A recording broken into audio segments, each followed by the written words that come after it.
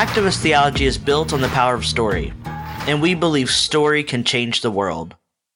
We also know that being in community with one another on this journey will help to build a movement committed to collective liberation and a more loving world. We have a commitment to the ethics and politics of En Conjunto, or togetherness, and we are together in this work with you. Hi, folks. This is Dr. Robin. Hi, y'all. This is Reverend Anna Galladay, and we are your hosts for the Activist Theology Podcast. It's time for us to get our hands dirty. We're ready. Are you?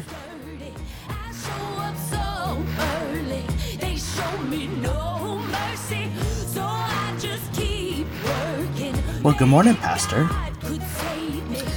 Well, good morning, Dr. Robin. How are you? We made it to another Monday. We did. It's so nice to see your face. I like this, how we're able to see each other. Our former, when we were just novices doing this, we just didn't know. We didn't. But here we are. I still feel like we're just infants in this work. I still am a little astounded that we are. Today we are recording season 2, episode 17. Yeah, which puts us at like almost 70 episodes that we've recorded of the Activist Theology podcast. It just is mind-boggling to me. And we've had some really great guests on. We've just finished a pretty lengthy series around standing in solidarity with our Asian siblings. And we noticed a trend that the longer we talked about these issues related to our Asian American and AAPI siblings, the less listeners we had. And I just want to sort of name the obvious that when we don't invest in the stories of others, that is one surefire way to perpetuate the systemic bullshit. And, you know, for those of you who got bored with a long series, I want to invite you back to listen to the ones that you skipped over, because, you know, we're really learning a lot about the fact that we belong to each other. And the reason why so much violence exists in the world is that we have forgotten that we belong with and to each other. Yes. And we have forgotten that the people in our lives who are not white-bodied are not a monolith. Mm-hmm. There are some similarities, but there's such a beautiful kind of cross section of culture and you know, content and community that we are finding. And that has been just a really beautiful thing for me to see as we've done this series with our Asian American friends. I mean, there has not been a single episode that has been like another. Right. And they may all feel series oriented, but there's been such rich, diverse conversation. And so I'm with you. I would encourage folks to go back and listen and engage. So good. I am suffering today with some allergies. I feel like I am talking through my nose because things are blooming here in Tennessee, and I am someone that takes a weekly allergy shot and a daily allergy pill, and I still have allergies. I just don't know what it is that the Lord God did when she stitched me in my mama's womb. But there is something about my head and my sinuses that just can't handle this season. And so no matter what I do, I'm still a little sniffly. And so I'll apologize in advance if I sound like I'm talking through my nose. And now, do you administer your weekly allergy shot?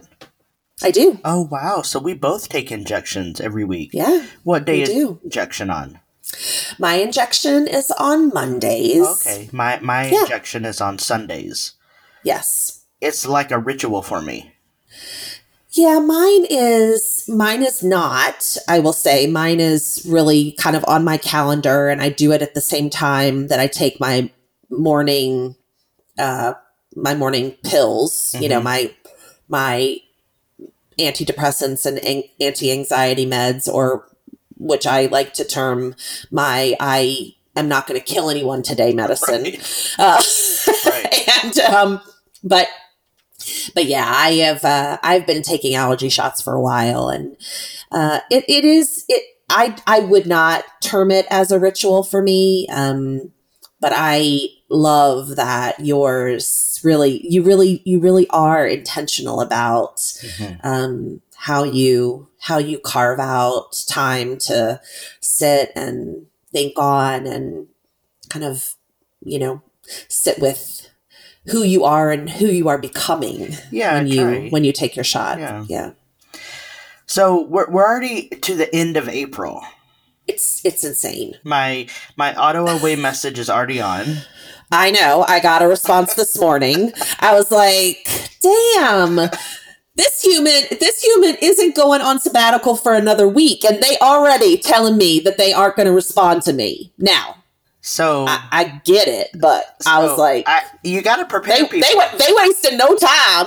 you got to prepare people, because people, it's just business as usual, Yes. And yeah. I know that we might talk about that on a later podcast, but you gotta build a runway for people. Right. Let them know that you're going to be away, that your response time is going to be delayed, and then they can either choose to flood you with requests before you leave, or just bitch about you while you're gone. Right. But my point, or both. My point in saying that it was late April was not to talk about my auto away message, though it is live, but to say that last week was a very big week in the movement world and in the political world.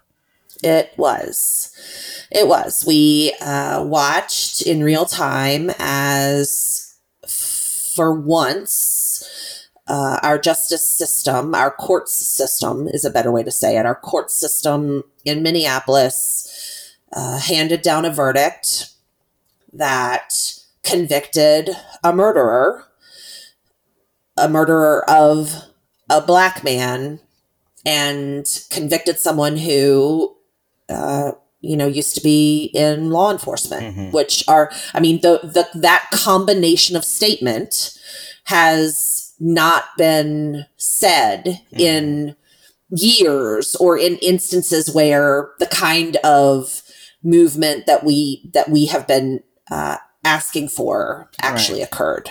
Now, there's still a lot of unknowns. What will Derek Chauvin's sentence be?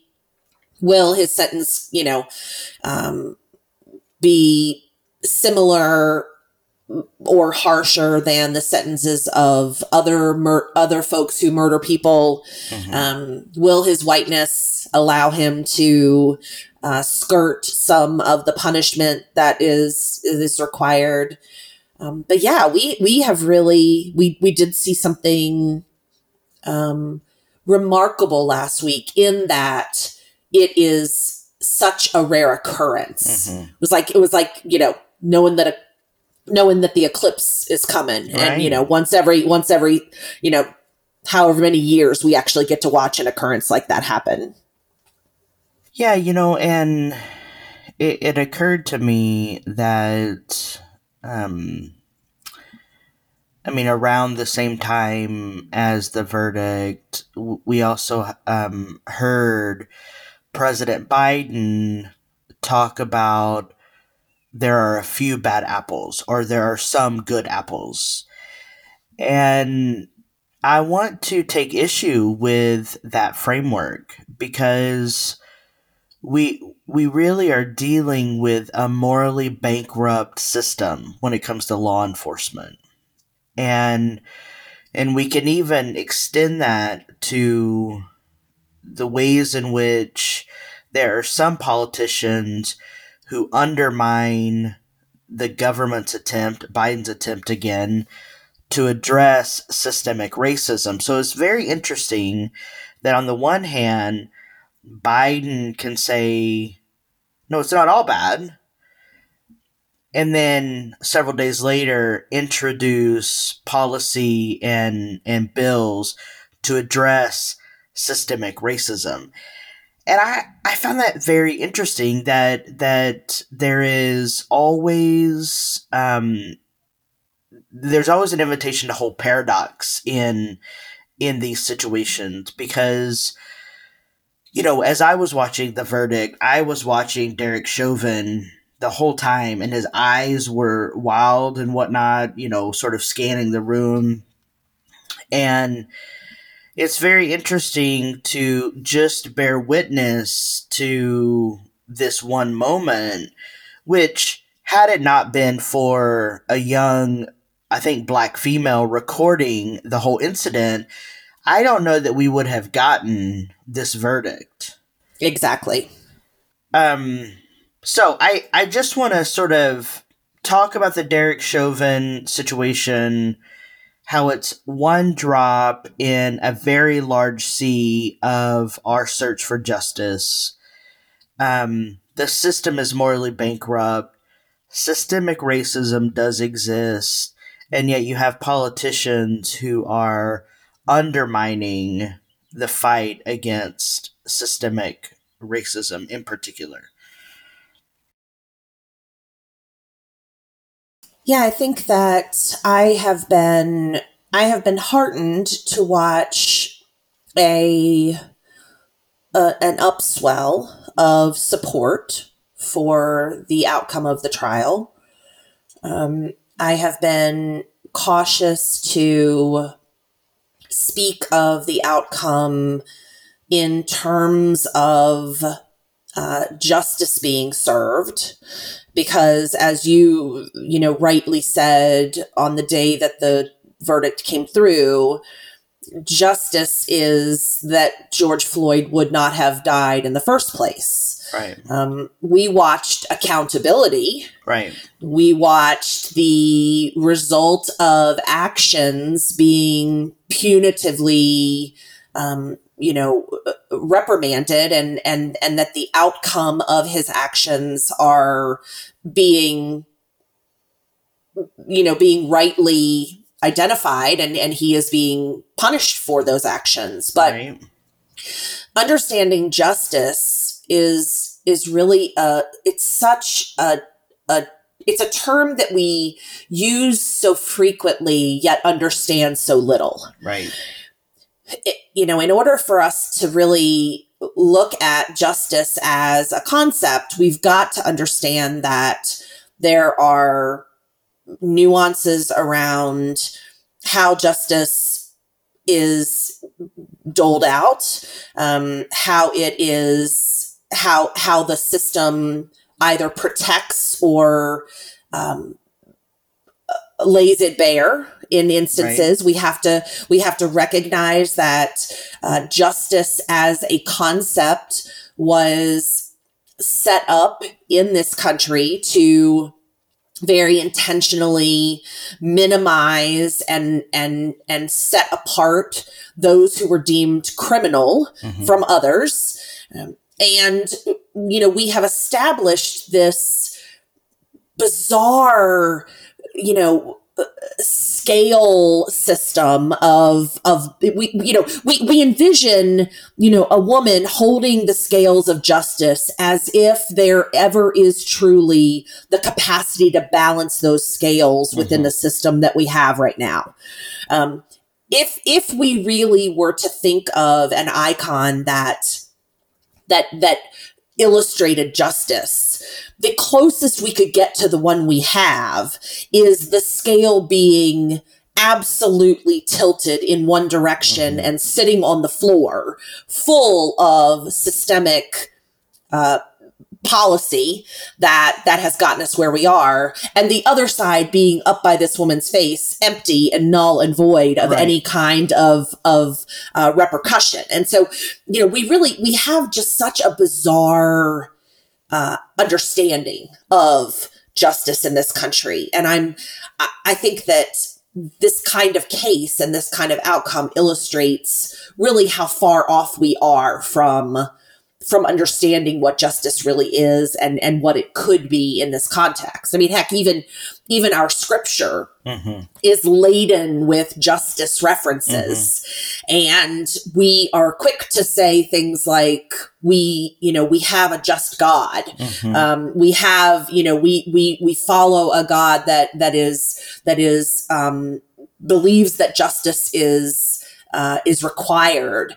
And yet we still don't even know what that means and how we manifest that in our world, in our community as humans. And I'm still struck by that. And I am curious to see how we continue this conversation, both once a sentence is handed down and as we look for accountability in all of these other cases that still have yet to be tried and punished. Well, I think that we should create an image, and well, by we I mean you should create an image with like a visual of the scales really are not equal. And you should list things like racism, classism, ableism, etc., like stack them, it would be a really powerful image, I think. But I digress. I feel like there's a lot happening, and the Derek Chauvin trial is just like one among many things. And the other thing I wanted to say about the murder trial of Derek Chauvin, the murder trial of George Floyd perpetuated by Derek Chauvin, is that Nancy Pelosi, I really love her, but sometimes she says things that she shouldn't be saying. And, she sometimes, this is what I don't understand about white people sometimes. They just can be foolish. And,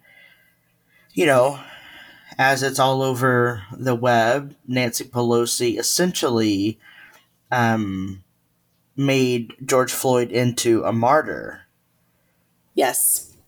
When she said he should be alive today, but he did not die in vain. See, like I literally hear crickets chirping in the background. Yeah, it's just foolish. Like, why would you say something like that? You're a grandmother. It's ridiculous. It is this forced martyrdom of Black humans that we continue to perpetuate as if we think that their death is something that will right the system, right, that will right the world, is just it's stunning to me. And I am not shocked that Nancy Pelosi was as frivolous as she was with her words on the day that the verdict came down. I am also not surprised that she was, brutally responded to on Twitter after that statement was made, and really called on the carpet about how inappropriate her language was. And I appreciate the work that she is putting in to enact the George Floyd Justice and Policing Act, which is a very small but necessary start to having domestic policy reflect the kind of fix that we need in our policing system today, right? I mean, she is both problematic and a piece in the process of helping to reach a more just system. The thing that I don't understand is it feels a bit of a conundrum to me, but there are so many quote-unquote progressives that are running and getting involved in politics, many of whom are people of color, many of whom are Black people. And it always concerns me that we expect quote-unquote progressives, which I don't really like that language. Maybe one time we'll do an episode on language. But there's this expectation that if we want anything to change, then it's going to have to be quote unquote the other, right? Quote unquote the progressive to make change. And I feel really curious about what are white-bodied folks doing to expand their capacity for what I call embodied awareness. What are white folks doing to cultivate that capacity? Because I feel like our entire history has been dependent on the marginalized and the oppressed to make change. And so when actually will we begin to steward community to make the kind of change instead of just dependent on quote unquote the other, the progressive, the black person, the LGBT person? I'm really curious about that, because if we continue to depend on people to run for office, then we are keeping antiquated hierarchies in place that actually are not stewarding life-affirming systems. Yeah, we have built this untenable expectation around our public officials, our servants in leadership, that they will listen conscientiously to their constituents and actually make decisions based on what their constituency wants. We have been shown time and time and time and time again that is not going to happen. I mean, heck, we've got, we might talk about the infrastructure plan in a few minutes, but, we have union workers in West Virginia begging Manchin to work with this infrastructure plan that Biden has put forth, begging him to allow the kind of increase in jobs, increase in labor force, increase in infrastructure plan that is needed in West Virginia. And he continues, as a Democrat, to hold out and to kind of dig his heels in over what he thinks is right and what he thinks is necessary. I mean, there comes a point where we have to recognize that once folks get into office, once folks actually move their way into these spaces, it doesn't mean shit what their constituents say. Right. Only are they praised if they are in a region or in a district or in a state where their constituents actually are a high enough percentage to already be in agreement with them. Right. Are these people lifted up as doing well in their job? Right. But I mean, it's a false equivalency, because they already are part of a state or a district where the people are going to support them based on their policy decisions. Mm-hmm. When you have state senators, and we are in the middle of, two state senators who are just disasters. Mm-hmm. I mean, Marsha Blackburn is one of the most ill-equipped humans to be doing the job that she was elected to do. And she is getting real-time feedback from the state of Tennessee on what kind of policy and what kind of vote we want her to take in the Senate. And she is disregarding all of it for her own personal ethics. All that does is it reifies our need as humans to be involved in the street work, in the, standing in the Capitol, being part of a system that actually demands that things change, knowing that it's not going to be the politicians that allow it to change, mm-hmm. but knowing that it has to be us. Mm-hmm. It has to be those of us who are willing to put ourselves in a space where our voices cannot help but be heard. Because it's sure as shit, these politicians aren't going to do it for us. Well, and, we never want to have a discussion about power and actually do a power analysis hell no. The fact that people are crying out in West Virginia and Manchin just, I mean, this is about power. This is about Manchin because he doesn't think that his constituents need X, Y, and Z. Right. He doesn't have a responsibility then to listen to them in his mind. Right. When actually, I mean, we can just pivot into this infrastructure bill. I remember that our mutual friend Shannon telling us that Comcast can say they provide service in whatever the square mileage is if one person has the means, that is the all-American dollar, to afford it. Correct. So you have rural areas who are without broadband internet, and states and locales that have no intention of running broadband internet to those areas. But our statistics are skewed because someone sets up or pays for a line or a fiber to be run to their home, an exorbitant amount of money. That locale can say, "Oh, we're not without broadband internet." Right. That area has it. Well, it could be one house out of hundreds and hundreds of homes. Right. And the statistics are skewed because of that. We have seen in real time during this pandemic what a lack of broadband has done to the youth in our country. Mm-hmm.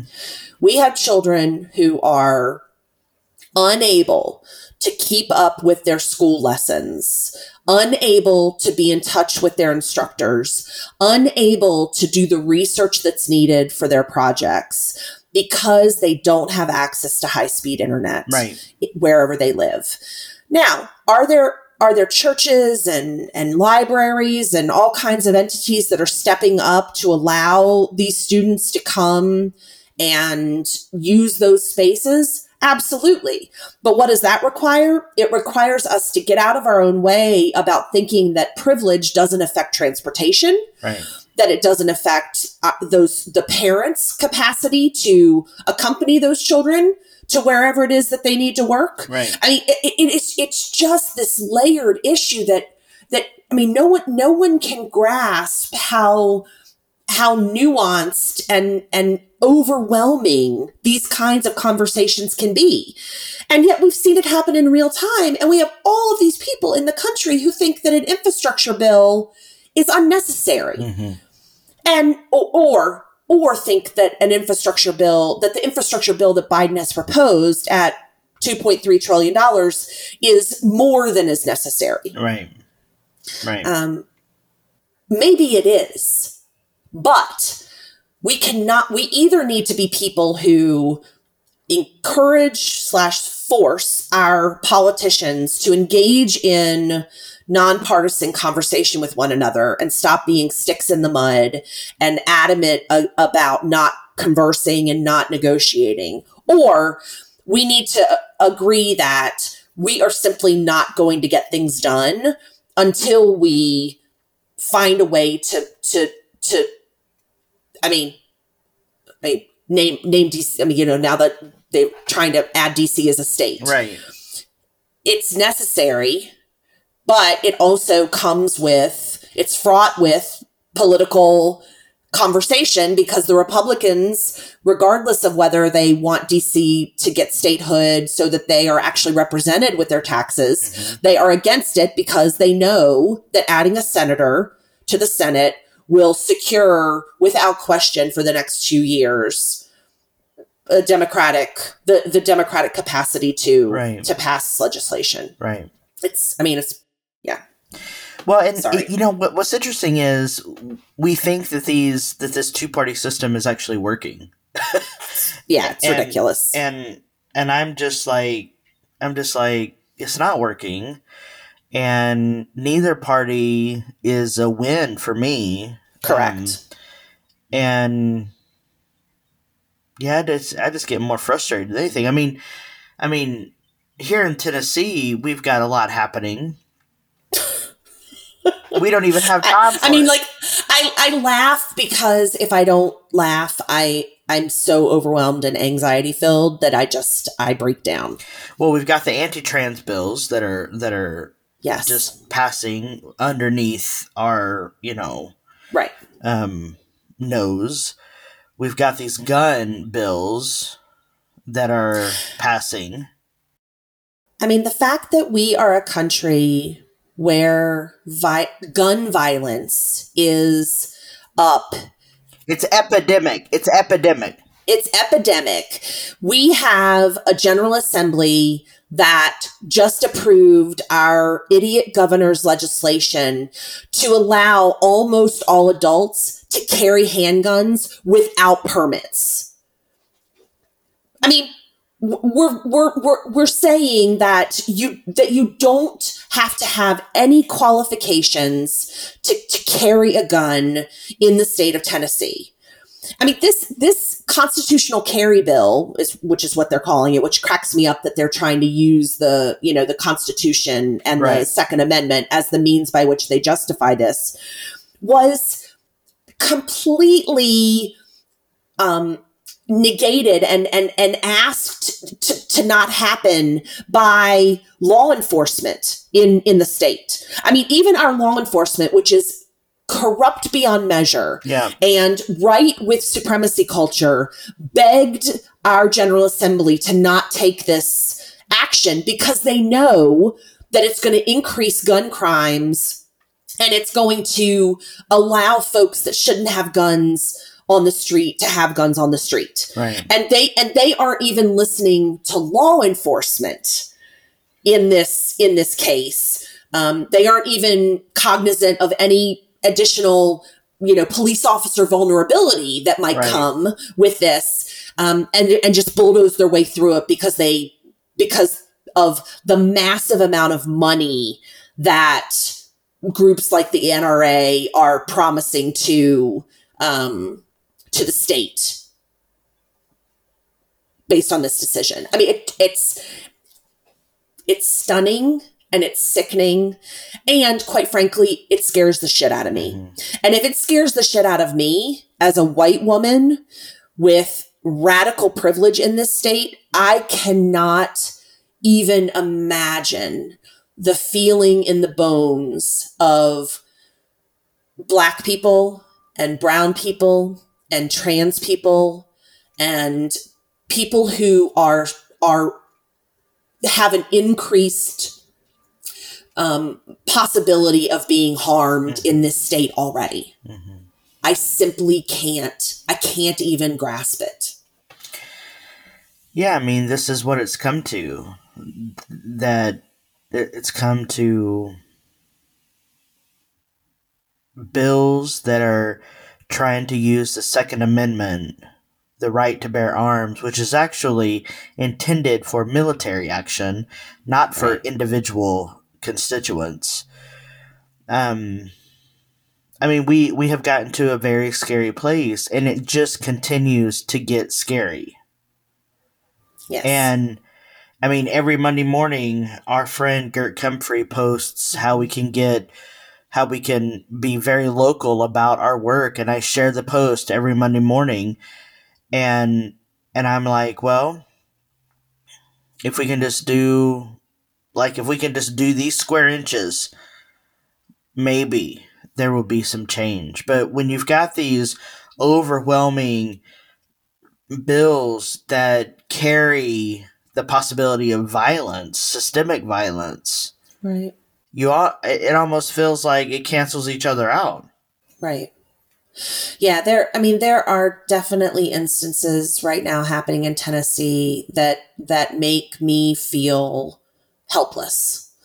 Right. That just, I mean, I feel as if I'm watching the violence happen before my eyes, violence that starts within our state house and extends into our communities. I'm watching it happen in real time, and I am powerless against it.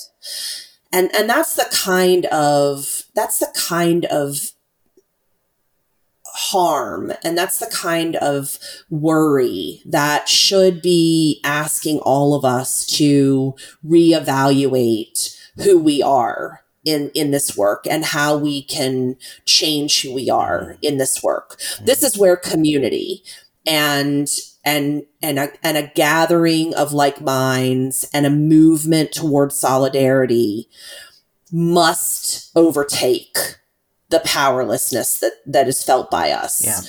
And yet I am unsure that we as a people even have a vision of what that could look like. And our lack of vision around that is paralyzing us into inaction. It's true. That's true. You know what they say?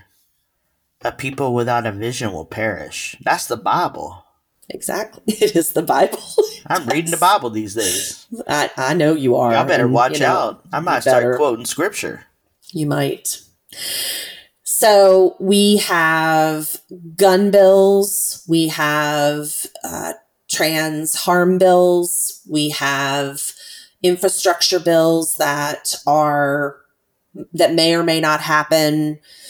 We have a system of police that is continuing to be problematic. And in the midst of that, there are a handful of things that have happened that might give people hope, and yet still could be worrisome. Right? So we talk a lot. I mean, you and I talk a lot, and we talk a lot in our communities about trans rights. It's obviously something that is personal to you. It's important to me because it's personal to you. The Pentagon announced on Transgender Day of Visibility new policies around allowing trans folks to serve in the military.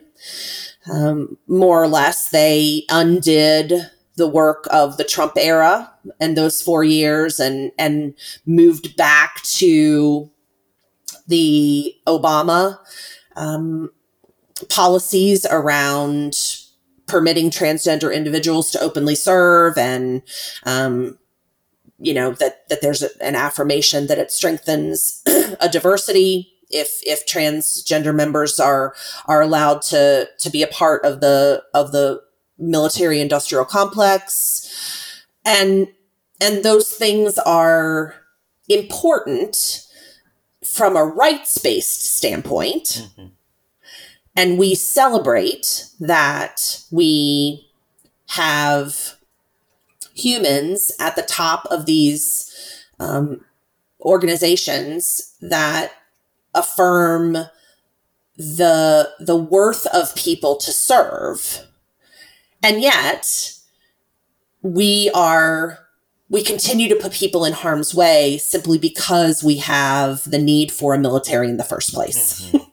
Yeah, I mean, the military has historically disposed of marginalized people, had black and brown people on the front lines in gun warfare, so that they were the first to die, while white-bodied men were protected. So I'm under no illusion that this trans bill, the affirming of trans people in the military, is a good thing.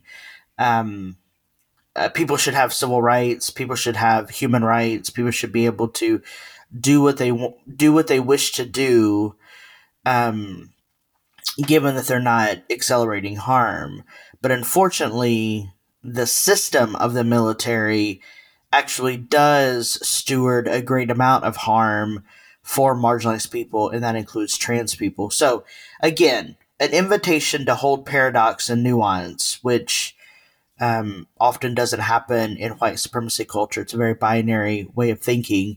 I don't think that the military is good. I don't think that we should have a military, but because there is, I sometimes feel like we are living in the Matrix because of the need for a military. But, this sort of globalized reality that we have, that focuses on trade and power, forces us to have four branches of the military. And, unfortunately, I think things like this perpetuate the disposability of marginalized people, including trans people. And I can even go as far as say that just having trans people in the Biden administration and then affirming trans people in the military, look, I don't think it does anything. But I'm on that Dean Spade train. If you didn't catch that episode, go back and listen to that episode. I just don't think that the inclusion of trans people into this system of supremacy culture actually stewards collective liberation. And so I want us to be very discerning about when we say everyone deserves civil rights, in what system are the rights being doled out? And is that right civil and humane? Right. Because the military is neither, in my opinion. Right. And my dad served in the military, as did my grandfather. And so I come from a line of men who were in the military, but was never my jam, and I was never going to join the military for lots of reasons. One, I'm a sloth. And two, I believe too much in rest and siesta. So, not my jam, but I understand why people, there's a lot of people embody a lot of patriotism, right? And they get very excited, and maybe we'll talk about patriotic racism one day, but a lot of people are really into the illusion of power that they get when they join the military. It's beyond me. Yeah, it is a bizarre correlation that we draw, and I am with you in kind of sitting in this paradox. Is there a piece of me that values that we are providing visibility to humans that many people in this country feel as if they don't know or don't understand? Yes, I am glad. I am happy that, or I am resolved that we have given people who we are showing the capacity of transhumans in ways that many people have never seen before. Mm-hmm. That is there's nothing bad about that. Right. At the same time, we have a transhuman in California that thinks that she should run for governor, even though she's one of the most problematic elements of the community. Right. Right. I mean, we're talking about Caitlyn Jenner in case you haven't heard that news piece of the story. But yeah, there's this paradox that's really important for us to hold in all of these instances, because opinion is just that. But there are nuances around these conversations that just simply don't allow us to make things black and white. Right. And unless we recognize that nuance is equally as much a part of our untangling of supremacy culture, and recognizing that oftentimes when we break down one system, it allows harm to be caused in a greater way in another system, all of that stuff has to be held in community with one another. Mm-hmm.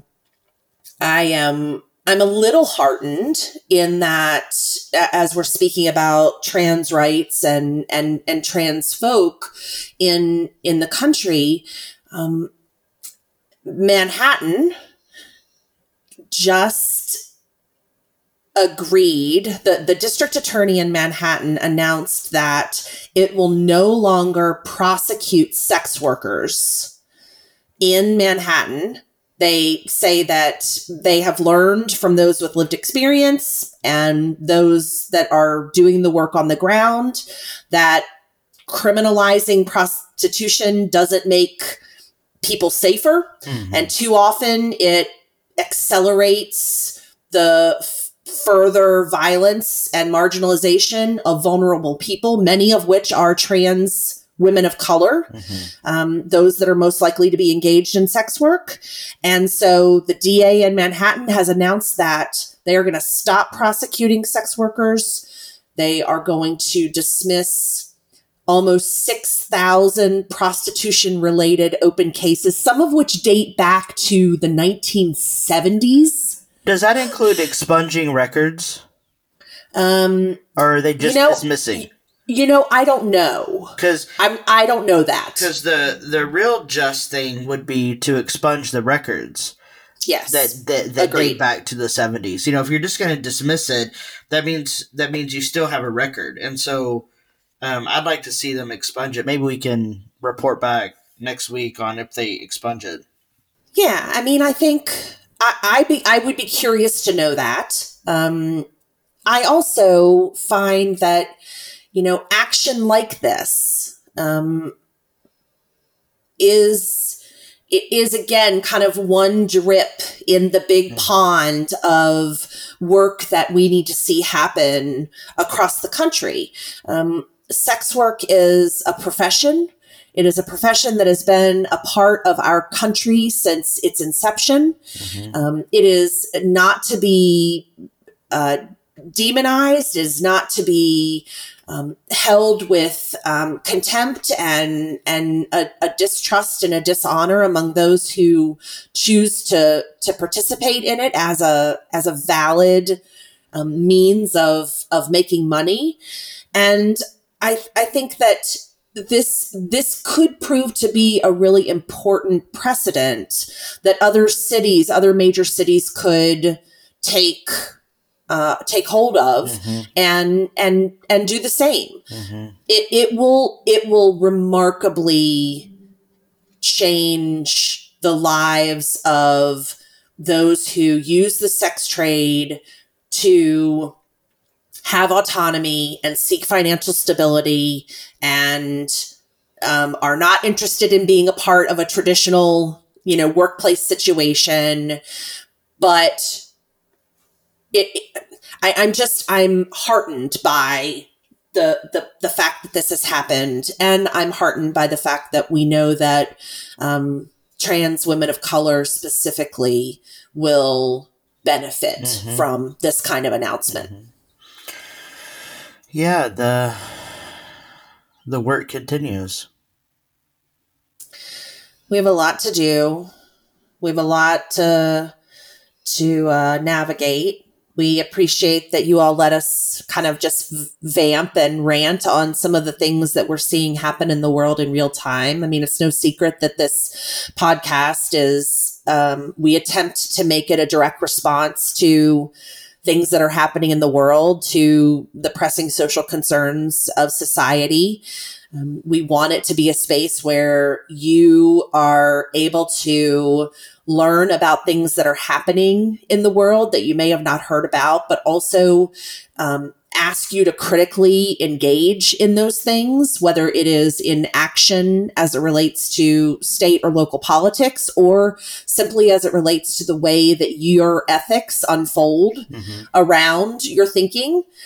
And I think that, as we continue to enter into the late spring and the early summer part of the season, and as we see more actual action items come out of the administration, the presidential administration, we'll continue to be having to have these conversations.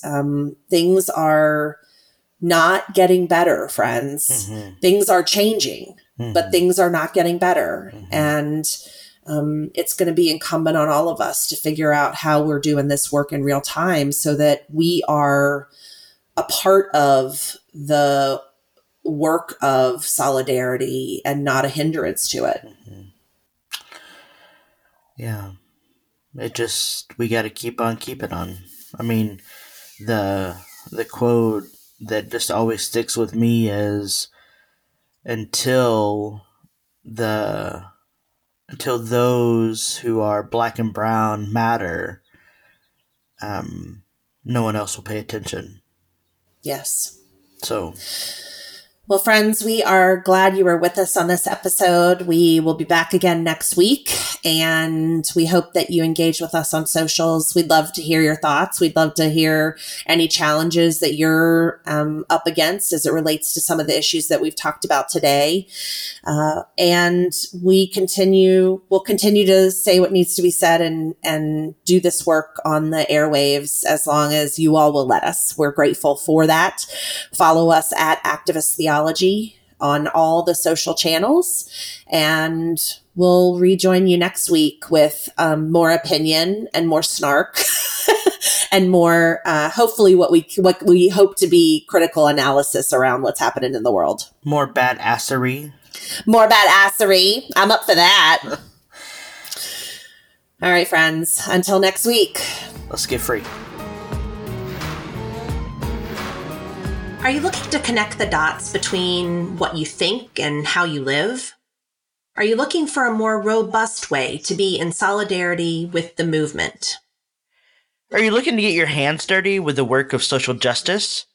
Join Dr. Robin and Reverend Anna Galladay each week as they share, reflect, and analyze on pressing social concerns. Want to help support this podcast? Go to activisttheology.kindful.com and click on podcast. And remember, Activist and Theology share a T. The music you hear in this episode is Hands Dirty by our friends Delta Ray. Our sound editor and engineer is Dan Medley from 10 South Sounds.